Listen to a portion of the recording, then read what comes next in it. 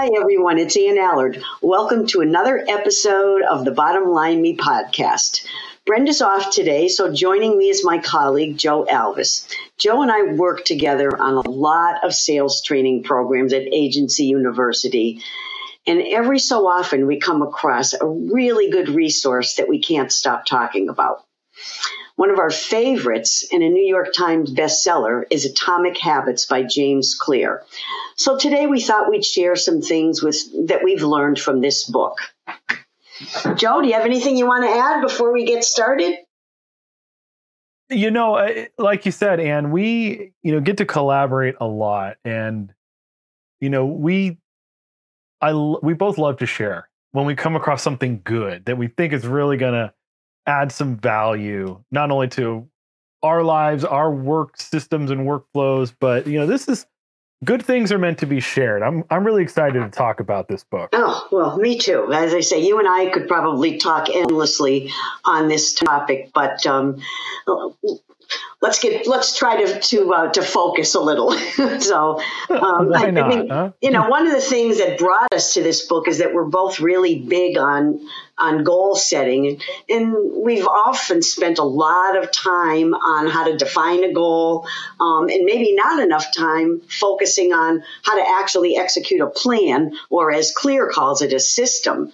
I love the line in the book, that Clear, the quote from Clear: "We don't rise to the level of our goals, we fall to the level of our systems." The book really taught me about the need to focus more on the system than on the goal. How about you? Well, isn't that so true of most endeavors that we all get into? Is you sign up for a new job, you become, let's say, a salesperson, and your manager, your boss goes, well, your goal is to bring in X amount of revenue. Your goal is to get X amount of market share.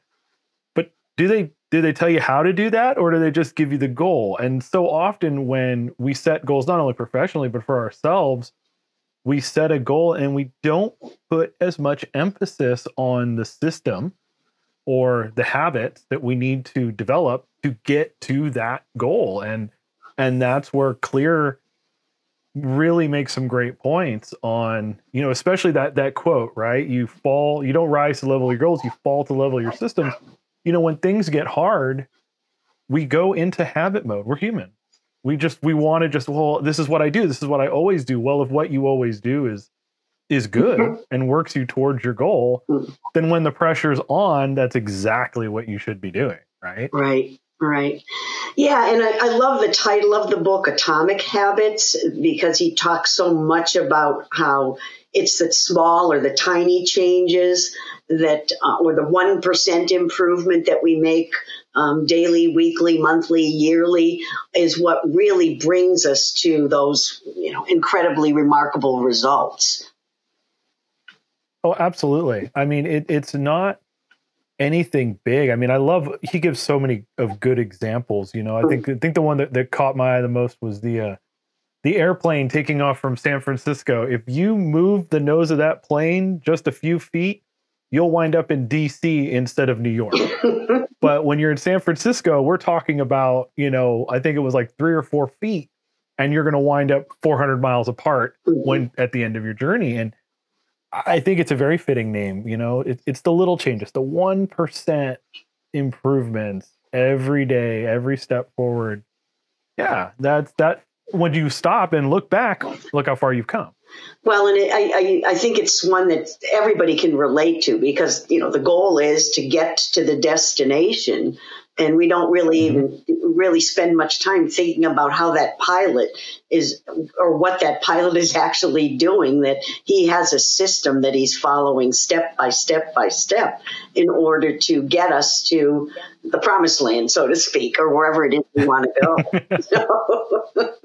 It was funny. I was on the airplane coming back from our last get together when we were in Tampa. And, it hit me, like the real life applications of this. Look at airline attendants, right? Flight attendants.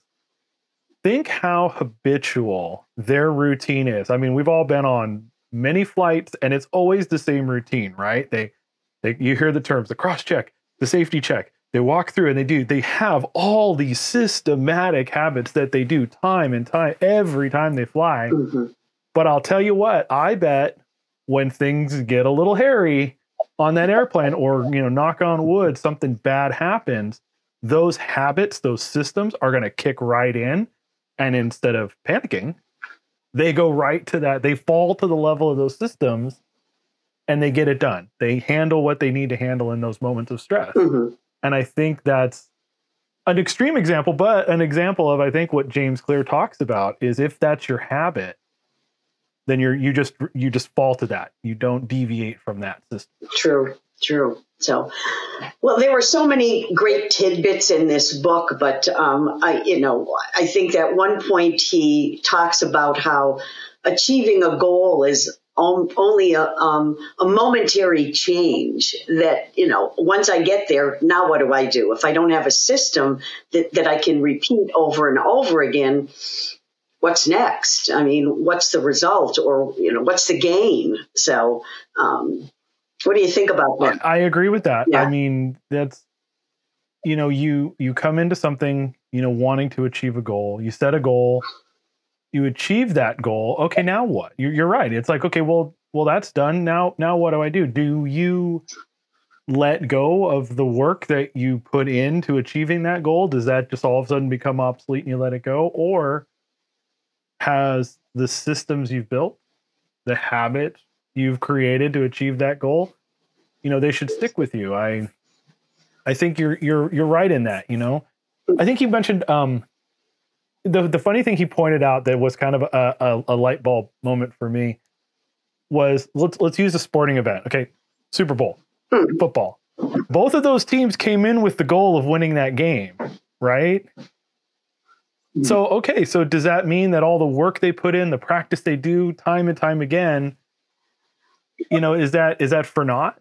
Are they not going to try again? Oh, I didn't hit my goal, I'm not going to try again. Or I did hit my goal, I'm going to do it again next year. I mean, that's the whole thing. Winners and losers both come in with the idea of winning that game. Yeah. So then, should that be the end all be all?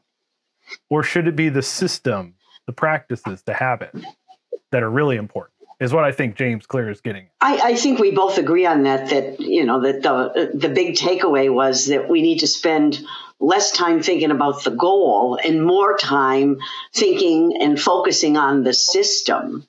The goal, as they say, the score takes care of itself. The goal happens when you have a system. I agree with that. He gives a great example in the book. He talks about the British cycling team. Oh, right. Is his big leadoff star. Remember that? Yes. Yeah. So here's this poor team. Haven't won a Tour de France or any major Olympic event in like 100 years. This new coach comes in about 15 years ago, and instead of, going, well, we've got to win and motivate, he said, we're gonna change the tiniest little, almost seems insignificant little thing. We're gonna change this piece of equipment on the bike. We're going to change the sleeping habits of the team, which I thought was a really interesting thing. He changed the way they eat, the way they practice, the clothes they wear, all these tiny little 1% changes.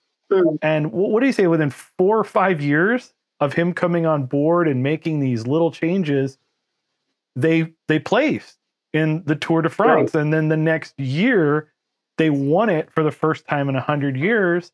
And for the last, I think like 10 years or so, they've been a top competitor, both in the Olympics and there. And everyone attributes it to, well, it wasn't anything big. It was all these little changes and systems that they added.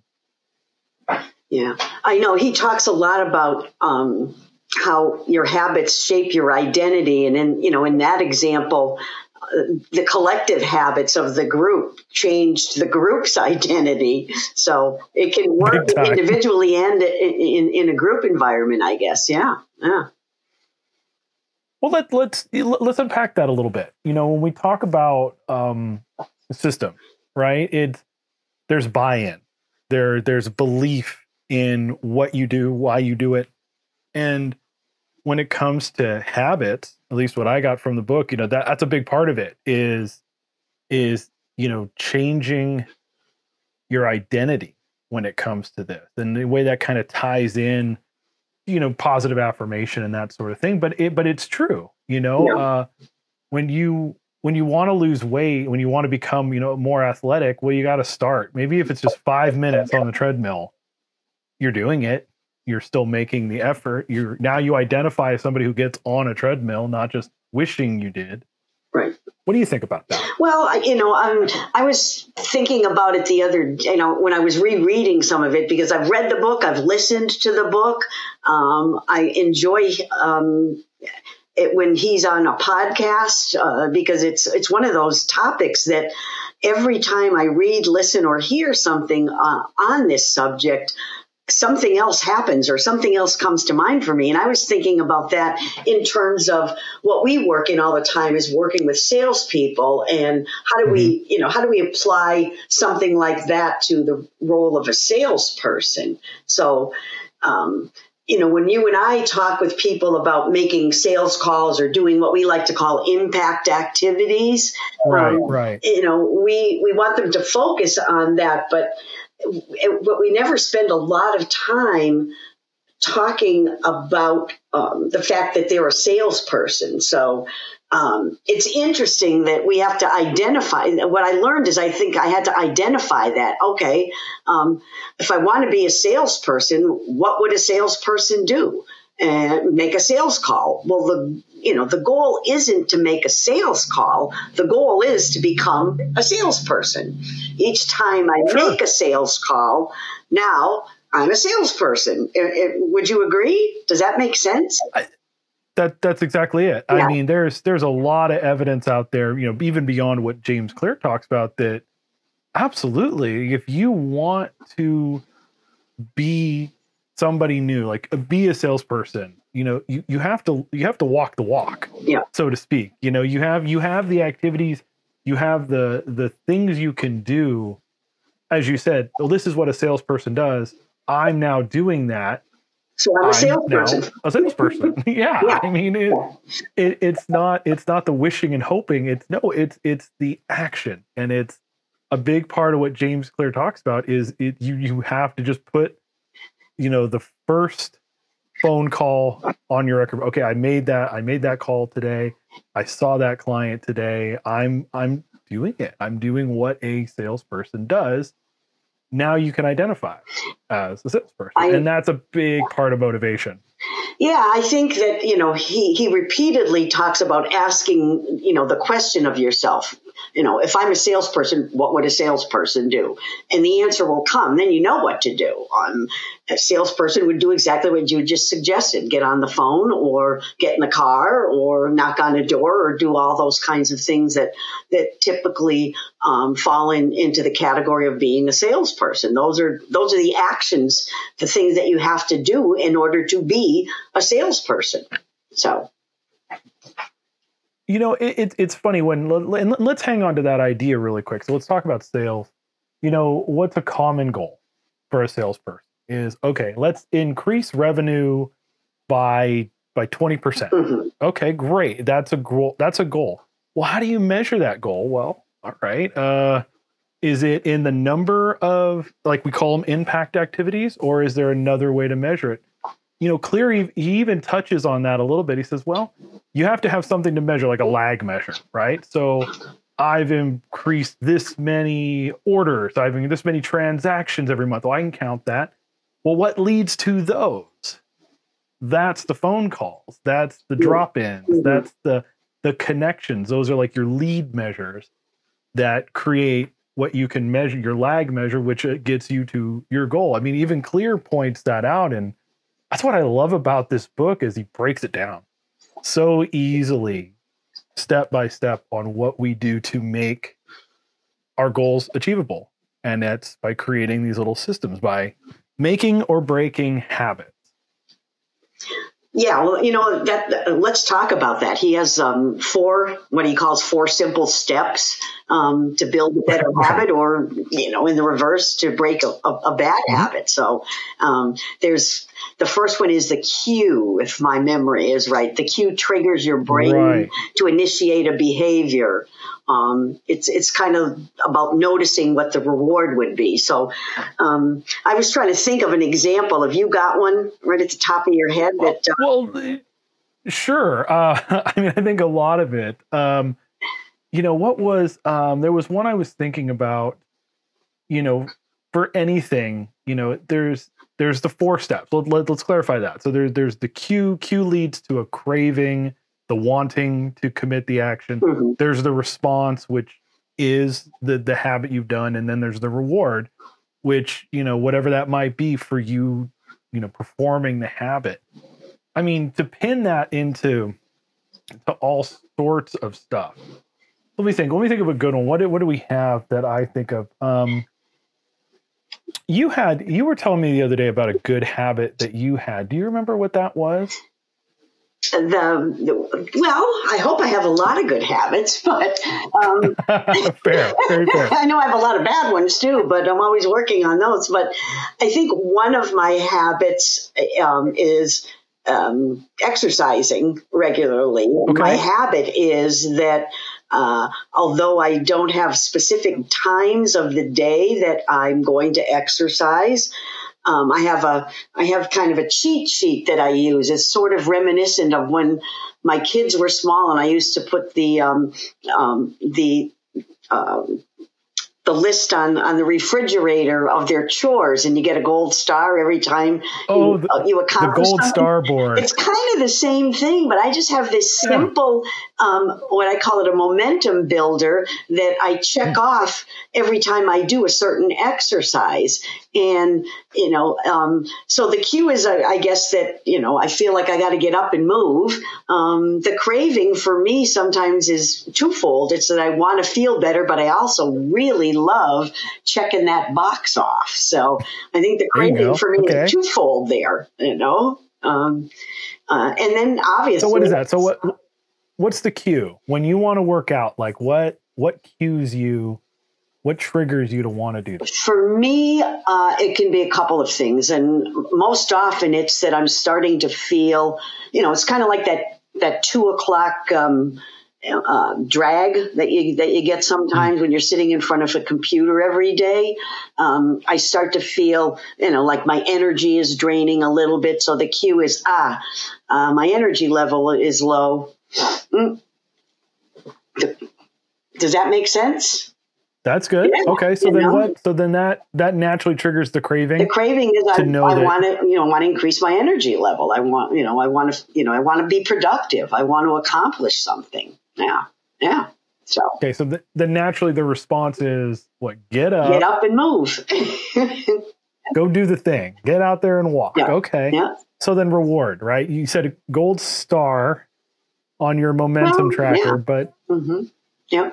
And I think, absolutely. Clear says that, we chase rewards because they serve more than one purpose too, and particularly one, they satisfy us. And so the satisfaction for me of the reward is that I get to check the little box. He also claims that, we chase the reward because it teaches us something. And for me, what I learn every time I get up and move is that I have more energy, I feel better, and I'm more productive. So there you go. So your body remembers that. It teaches you. Yes. Yeah.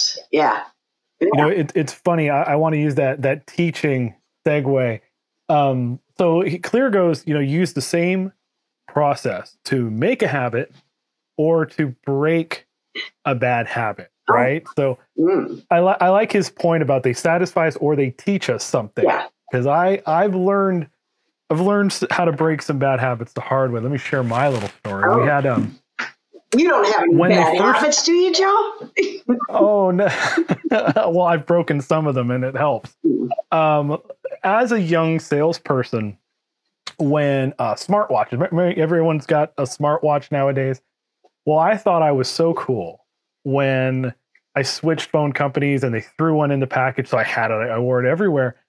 Well, the bad habit I had formed is any time that watch dinged, buzzed, whatever, I'd look at it. So here I am at a client meeting with, a considerably large target for me to try and win over. And I'm sitting in this meeting, and every time my watch buzzed, there's the cue, my watch would buzz, I would get the craving to look at my watch. Of course, naturally, that's what they're built for. Mm-hmm. So my response was I would look at my watch while I'm having this one-on-one meeting with a prospect client. And you know what my reward, quote unquote, what I learned from that? I'll quote the gentleman specifically. Do you have somewhere more important to be right now, young man? You keep looking at your watch. Oh boy. Yeah. What a mistake was I making? But deconstruct it, right? Okay, get rid of the cue.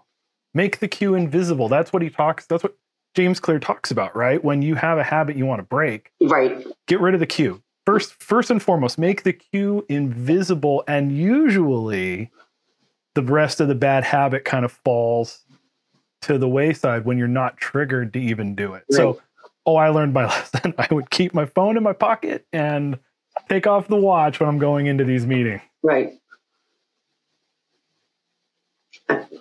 It's amazing. Well, he talks so much more about how to create a habit, and as you just said, it's either make it obvious or make it invisible.